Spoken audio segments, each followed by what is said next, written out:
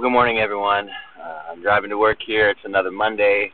I hope your weekend was a blessing, and hopefully God worked in your heart, spoke to you through His Word. It's kind of gloomy here this morning. I don't know what the weather's like, but a lot of gray clouds above. But it's not freezing anymore. It's 57 degrees, which is not bad at all. But church was good yesterday. We looked at Isaiah 41:10. If you have a chance, look at that verse. Just such a cool promise and a command and a comfort, and I just love that verse. But good church day yesterday. Had a youth event after church, and all the kids were blessed. We had fun, connected, got to know one another, so it was a good day. And then right after that, I had to go to work and put in some hours because of the crazy snowstorms in Texas. But going to work today, getting some new people set up, and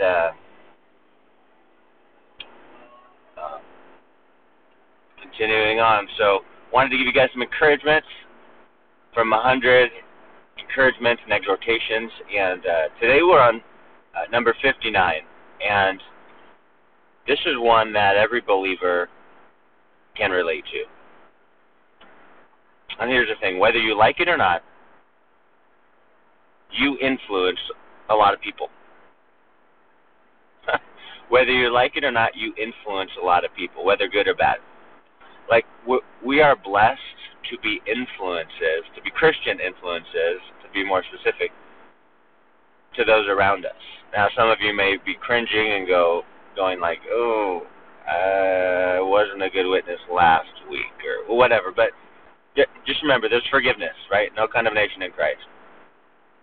But we are. I mean, we're influences. People will look at us, and whether we like it or not, they'll see what we're doing, what we're saying, how we're acting, and we are representatives, ambassadors, like the Bible says, of the kingdom of God.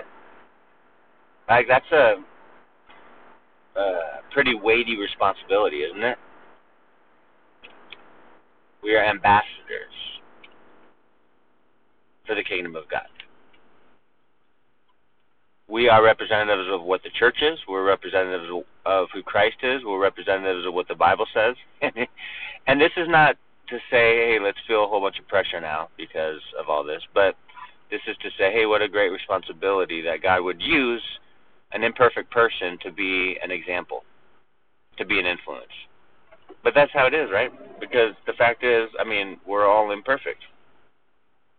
At the same time, we're all called to be influences, you know?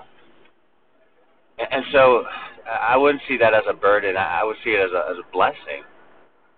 I mean, think about it with your kids, too. It's like, if you have kids, you're an influence to them, whether good or bad.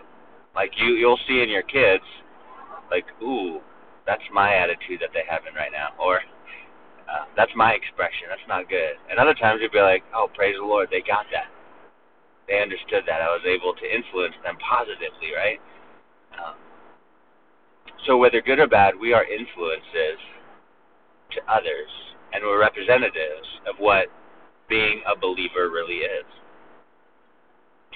And so that's a great calling. It's a high calling. That's a hard calling sometimes, but it's what we're called to do, right?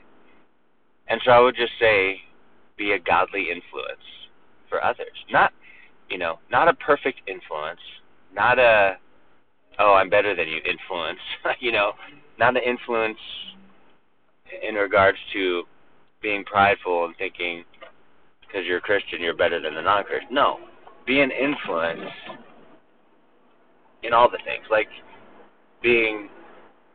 messing up and then repenting. That's being a good influence because you're showing you're imperfect.